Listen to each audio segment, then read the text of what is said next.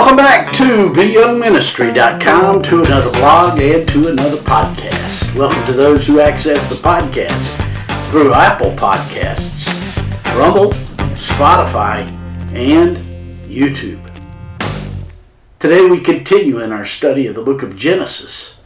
We're in chapter 27, verses 1 through 4, which reads, "Now it came to pass when Isaac was old and his eyes were so dim that he could not see, that he called Esau, his older son, and said to him, 'My son.' And he answered him, 'Here I am.' Then he said, 'Behold, now I am old. I do not know the day of my death. Now therefore, please take your weapons, your quiver, and your bow, and go out to the field and hunt game for me. And make me savory food, such as I love, and bring it to me that I may eat, that my soul may bless you before I die." That's Genesis chapter 27, verses 1 through 4. Today we transition into Genesis chapter 27, which reveals the idea that deception, sin, pain, and evil will never nullify the purposes of God in our lives. In fact, deception, sin, pain, and evil actually succeed in making God's gracious purposes come to pass. If our faith in the God of the Bible is shaken because we think God is wrong in allowing these unwanteds into our world, then we will struggle trusting Him with every detail of our lives. What we think of God and His relationship with deception, sin, pain, and evil will shape the way we respond when these knock on our door. Today's passage clearly shows us that God's relationship with deception, sin, pain, and evil isn't reactionary but purposeful. God uses evil to push forward His purpose of blessing the world.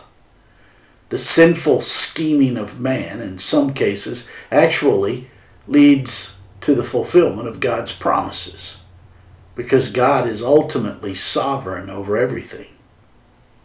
In Genesis 27, we will see that God's promises move forward through the sinful scheming of even godly people. In verse 1 of today's passage, we read, "Now it came to pass, when Isaac was old and his eyes were so dim that he could not see, that he called Esau, his older son, and said to him, 'My son.' And he answered him, 'Here I am.'" Many ask why God allowed deception to come into existence in the first place. Deception, evil, pain, and sin will never nullify the purposes of God. All of these were allowed, not caused by God, but allowed by God, because God gave man a free will. And without a free will, there is no involvement of the heart in the choice. If there's no involvement of the heart, then there's no love. In the case of Jacob and Esau, as at many other times in the Bible, Jacob's deception came about to meet God's purposes, which he spoke of even before their birth in Genesis 25. This means that both the deceived and the deceiver are the Lord's, and in the end, His plans will come to pass exactly as they should. The only difference between the deceiver and the deceived is our ultimate reaction to God when He confronts us on our sin. Throughout the Scriptures, we see that those who admit their sin find forgiveness from God. Since Joseph was 30 when he stood before Pharaoh, that means that he was about 39 when Jacob came to Egypt. And Jacob was right around 130 years old at that time. When Joseph was born, Jacob was about 91, which was after he had spent 14 years in Padan Aram. That means that Jacob and Esau were 77 at this time, and it makes Isaac 136 years old. Today's passage took place about the year 2245 BC, and it was 61 years after Abraham died. In verse 2 of today's passage we read, "Then he said, Behold, now I am old. I do not know the day of my death." Here is Isaac, stuck in his tent with bad eyesight, and he undoubtedly believed his days were coming to a close. This is the way life is when we encounter a change in our health. Since he was reminded that his time on this earth was limited, Isaac desired to put his house in order, even though his death was more than 40 years away. When we do not live our lives in reference to eternity, we truly do not live at all. In light of eternity, we do well to keep our focus on God's kingdom. For this is why we are on this earth at this moment.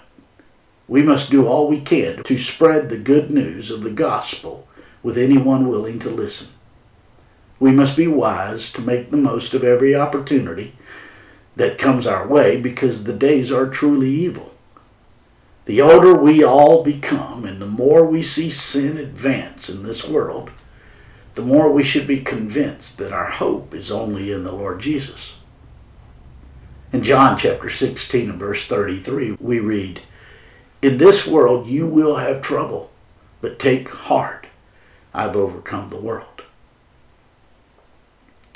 In verses 3 and 4 of today's passage, we read, "Now therefore, please take your weapons, your quiver, and your bow, and go out to the field and hunt game for me.